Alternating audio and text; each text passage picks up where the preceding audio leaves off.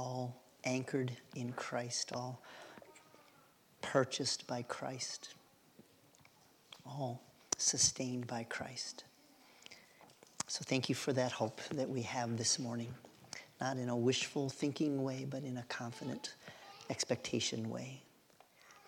And I pray for anyone who is here who has a false hope, is putting their hope in wrong things about not just life, but ultimately about where they're at with you, or that even today you might open their eyes to see that Jesus and only Jesus is the way. So would you draw near now as we seek your face? Would your Spirit work among us, Lord, to do only what you can do? These are just words and sound waves unless they come with power by your Spirit. So we ask you to work now in Jesus' name. Amen.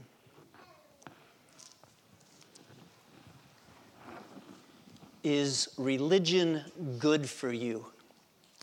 That was a headline I saw last month. And the answer, according to an extensive Gallup poll, was yes, there are some benefits in terms of both physical and mental well-being. But even though religion can be an advantage, as we'll see next week, our text for today clarifies it is not necessarily the same as having a relationship with God. If you have your Bible, please turn with me to Romans chapter 2 as we continue our study in this New Testament letter. Romans chapter 2.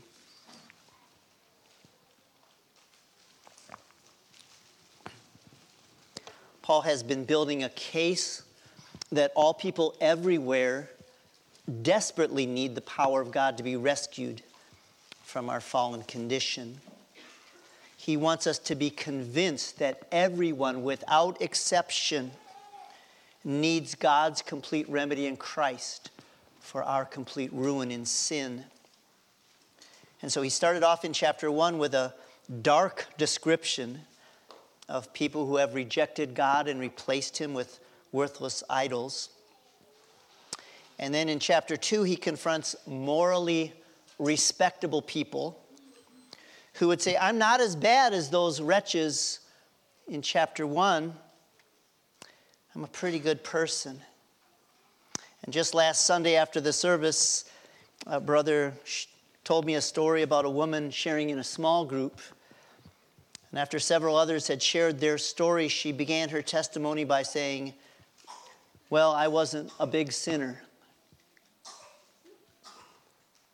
And Paul is arguing, we're all big sinners. We're all big sinners. There's no such thing as a little sinner. We all desperately need God's saving grace. And this morning he's going to address religious people. And even though today's passage is specifically addressed to Jews, do not be too quick to assume it doesn't apply to you. God just might have a message that rescues you from a false hope this morning. So first, Paul tells us that religious identity does not guarantee that we have a relationship with God. So if you're in Romans 2, verse 17, starts with the phrase, but if you bear the name Jew. And the term Jew has been in the news a lot lately. It's both an ethnic and a religious designation. Jews are physically descended from Abraham and had a special status as God's chosen covenant people. And yet, some presumed on that identity as if that was sufficient in itself to be in good standing with God. So, for example, go to Luke chapter 3. Luke chapter 3. It says in verse 3 that John the Baptist came into all the district around Jordan, preaching a baptism of repentance for the forgiveness of sins. And then the following verses are a quote from Isaiah 40 that was his role. But then look at verse 7-8. So he began saying to the crowds who were going out to be baptized by him, you brood of vipers, Who warned you to flee from the wrath to come? Therefore, bear fruits in keeping with repentance. And do not begin to say to yourselves, we have Abraham for our father.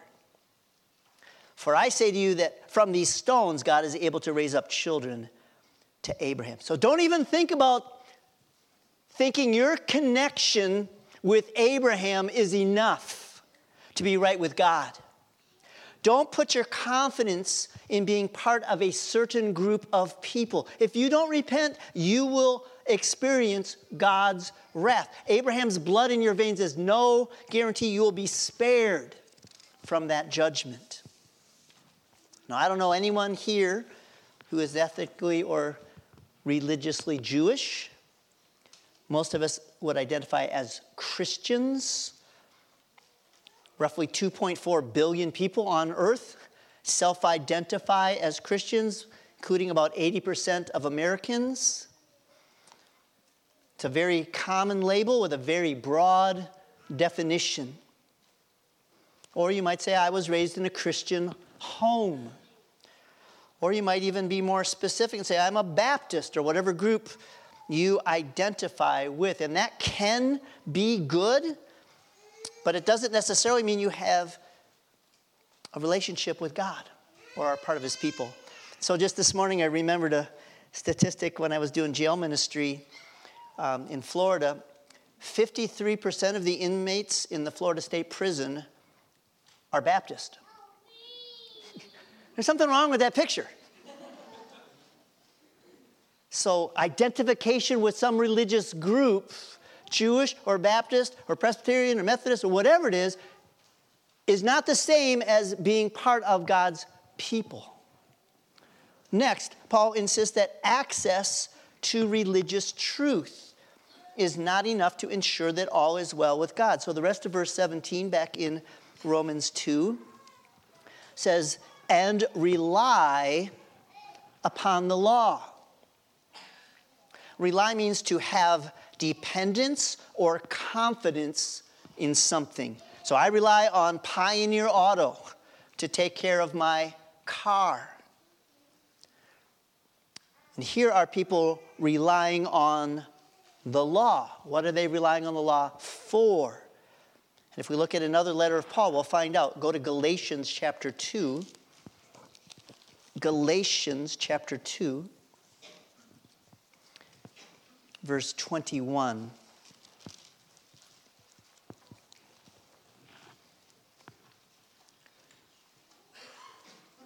I do not nullify, let's cancel out, the grace of God, his kindness shown to those who deserve his wrath. For if righteousness, a right standing with God, being right in God's sight, comes through the law, then Christ died needlessly. So if there's a way to be right in God's sight by keeping the law, then there was no need for the cross. Wouldn't be necessary. It's just you do it. Keep the law. Or 3:21 of Galatians, is the law contrary to the promise of God? May it never be. For if a law had been given which was able to impart life, then righteousness would indeed have been based on the law. So if it was possible, sure, get life, eternal spiritual life by keeping law. But he says it isn't possible. But though it was never intended to be used that way, some Jews saw the law as a ladder to climb up to heaven. And righteousness, being right in God's sight, was about doing a good job keeping the law.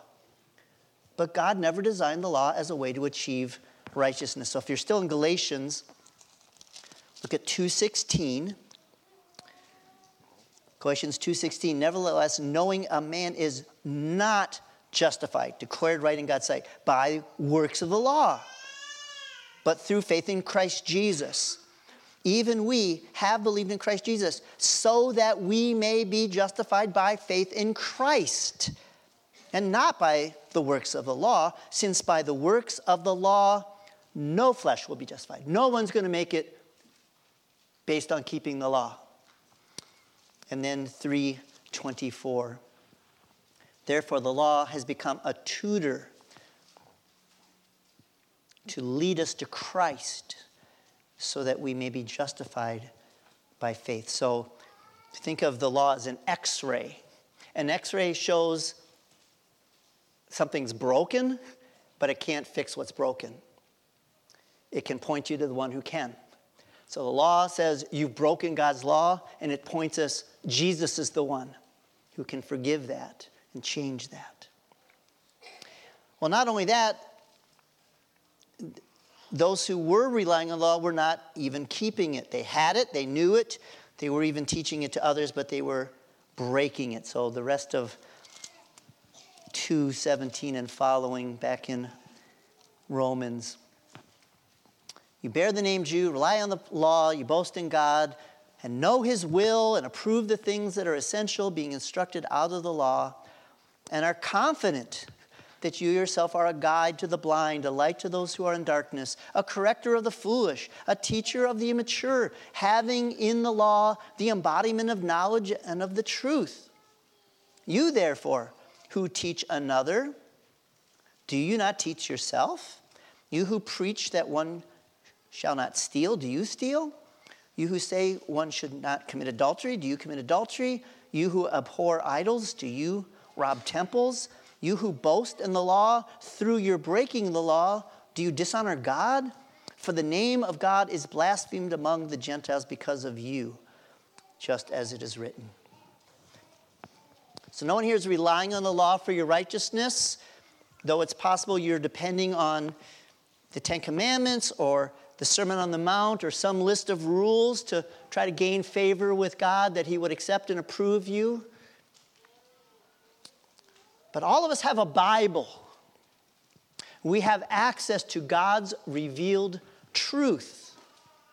But knowing the Bible, having a Bible, is no substitute for obeying what it says. And so Howard Hendricks tells a story about a middle school kid who had memorized 700 verses. That's impressive. That's a lot of verses. Well, that same kid was stealing money out of the Sunday school offering every week. And they found out it was him. And they said, Billy or whatever, could you quote Ephesians 4:28 for us? Sure. He who steals must steal no longer, but rather he must labor, performing with his own hands what is good, so that he will have something to share with one who has need. Quoted it perfectly. Total disconnect between knowing the Bible and doing what it says.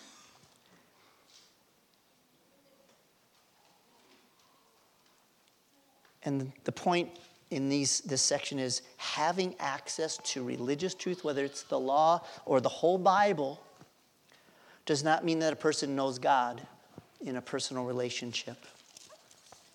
So religious identity and access to religious truth can be good things, but they are not enough to have a relationship with God. And the same is true of religious observances. So back in Romans 2, pick it up in verse 25. For indeed circumcision is of value if you practice the law, but if you are a transgressor of the law, your circumcision has become uncircumcision. So if the uncircumcised man keeps the requirements of the law, will not his uncircumcision be regarded as circumcision? And he who is physically uncircumcised, if he keeps the law, will he not judge you who, though having the letter of the law in circumcision, are a transgressor of the law? For he is not a Jew who is one outwardly, nor is circumcision that which is outward in the flesh, but he who is a Jew who is one inwardly, and circumcision is that which is of the heart by the Spirit, not by the letter, and his praise is not from men but from God. So circumcision was a medical procedure performed on male babies as a distinctive physical sign that they belonged to God's covenant people. It distinguished them from everyone else around them. So you might remember David saying about Goliath, this uncircumcised Philistine will be just like the bear and lion I killed when I was a shepherd. In other words, he doesn't belong to God's people. We are God's covenant people, and so God will give us the victory.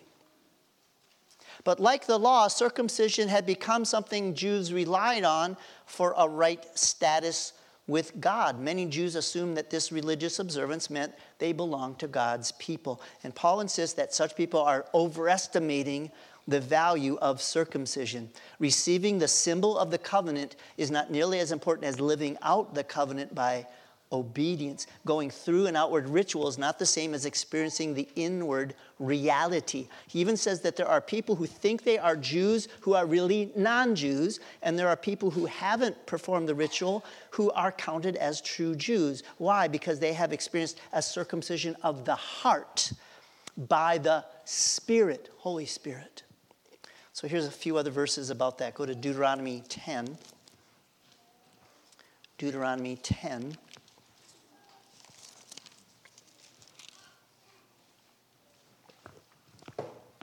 Verse 16, God says to his covenant people who have already had a physical circumcision, so circumcise your heart and stiffen your neck no longer.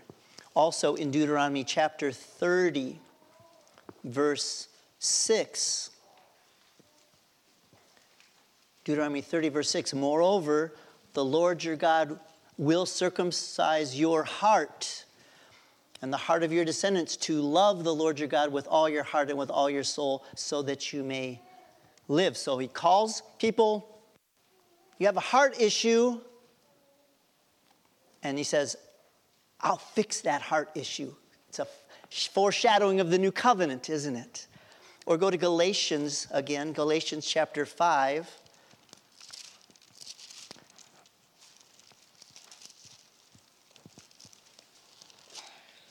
Verse 6. For in Christ Jesus, neither circumcision nor uncircumcision means anything, but faith working through love. That's what means something. The religious outward symbol doesn't matter. What matters is a genuine faith that shows its reality by working through love. That's what matters. Or Galatians 6:15. For neither is circumcision anything, nor uncircumcision anything, but a new creation. So remember Paul says in 2 Corinthians 5:17, if any man is in Christ, he's a new creation. Old things have passed away, new things have come. It's a miracle, just like the first day of creation. Let there be light, there's light. Let there be a new life, there's life. That's what matters. Having that miracle done for you by God so that you are a new creation. The outward symbols don't matter. And I know none of us are counting on circumcision as our insurance for heaven, but it's very possible to count on other kinds of religious observance as the basis of our assurance that we're right with God. So here's a couple. It's possible to think that our baptism, either as a baby or a 12-year-old or even older, is a sign that we belong to God's people.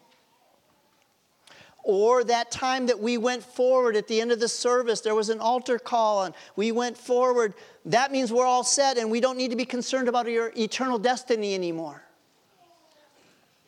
And this passage is reminding us, don't put your hope in an outward religious observance.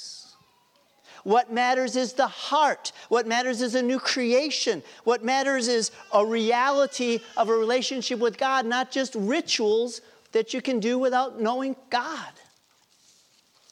So one example would be Simon's response to Philip's message in Acts 8. We saw this in Sunday school this morning. Go to Acts 8, verse 12 and 13.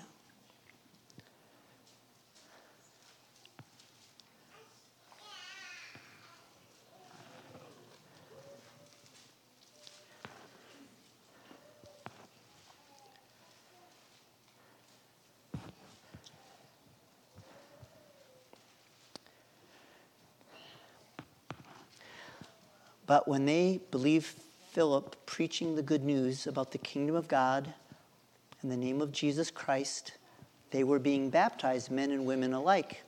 Even Simon himself believed, and after being baptized, he continued on with Philip. And as he observed signs and great miracles taking place, he was constantly amazed. So you might look at that and go, Simon must be a Christian. But keep reading, verse 18. Now when Simon saw that the Spirit was bestowed through the laying on of the apostles' hands, he offered them money, saying, "Give this authority to me as well, so that everyone on whom I lay my hands may receive the Holy Spirit." But Peter said to him, "May your silver perish with you." And perish means be lost. Die eternally, separated from God in hell. May your money perish with you because you thought you could obtain the gift of God with money. You have no part or portion in this matter, for your heart is not right with God. So he believed in some sense of the word. He was baptized on a profession of faith, and yet his heart's not right before God, and he's in danger of perishing forever. So we don't want to be too quick to look at outward things, outward observances, and assume in our own lives or somebody else, they're all set. It's even possible to be involved in some impressive religious activities and not be welcomed into heaven on the last day. Go to Matthew 7. Matthew 7, 21 to 23.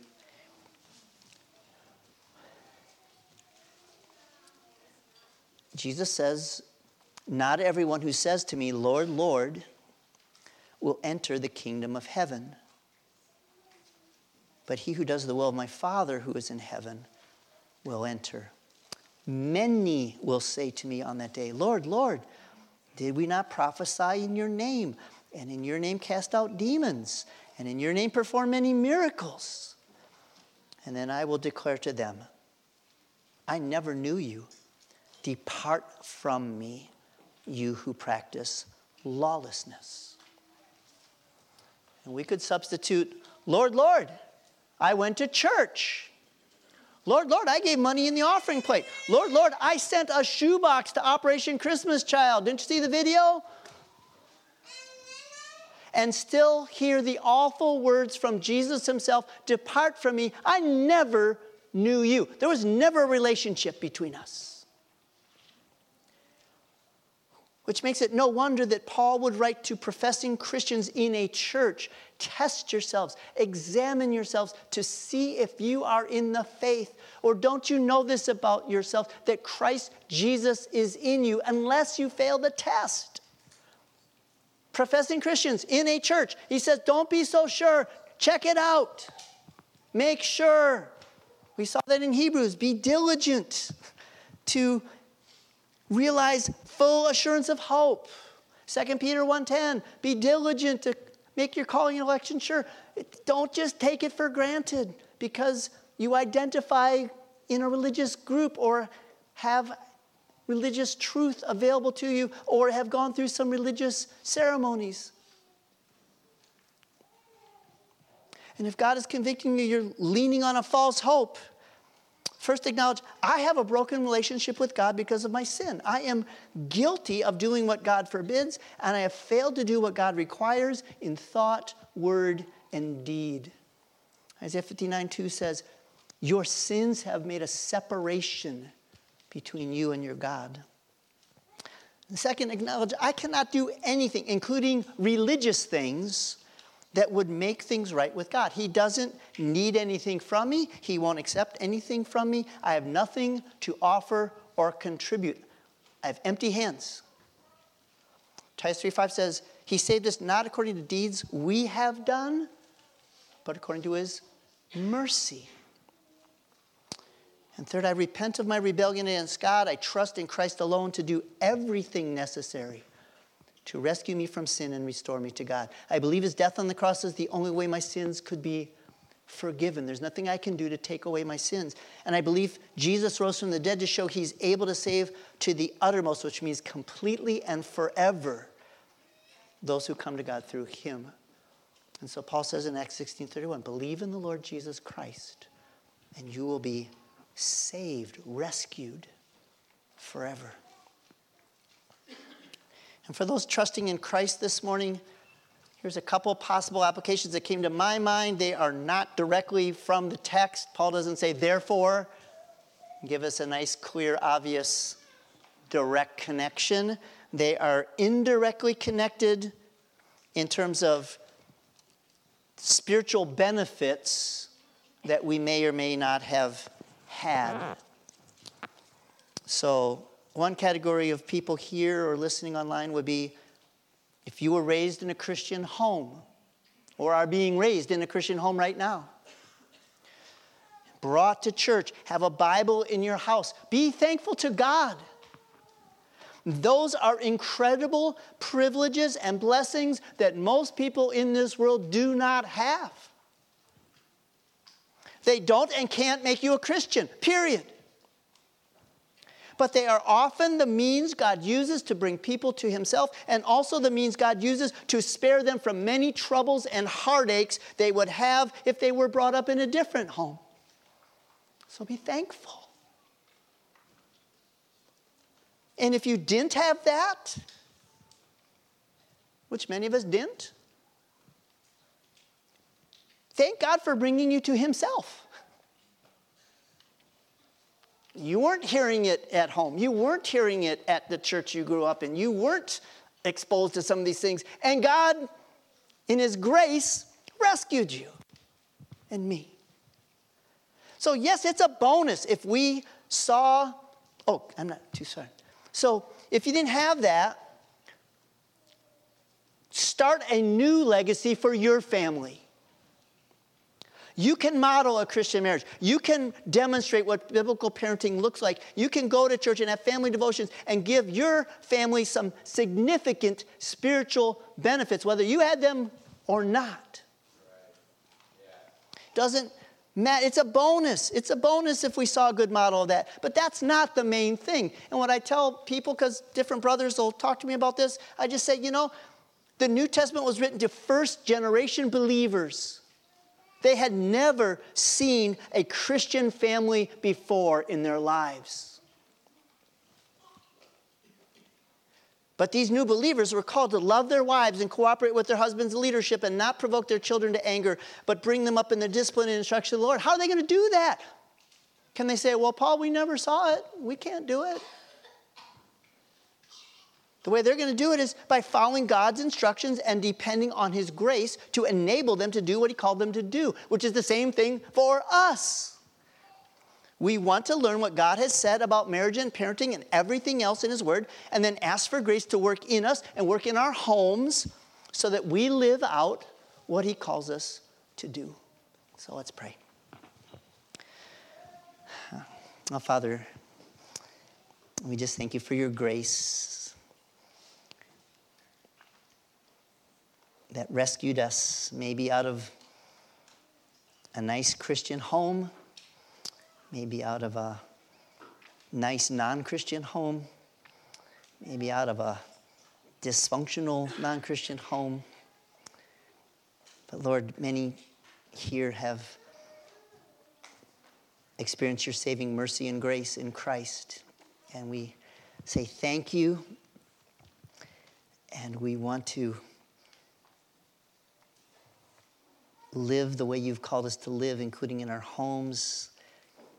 We want to demonstrate your love in our marriage and our parenting. We want to point our kids and grandkids to Christ. We want to point one another to your word. Lord, you have been so good to us, and we give you thanks. And Lord, I pray for anyone who is here this morning or listening online who does not have a genuine relationship with you, who has a false hope that everything's okay with you when it's not. Lord, I pray that your Holy Spirit would show them where they really are before you, convict them, and draw them to Christ. It's in his name we pray. Amen.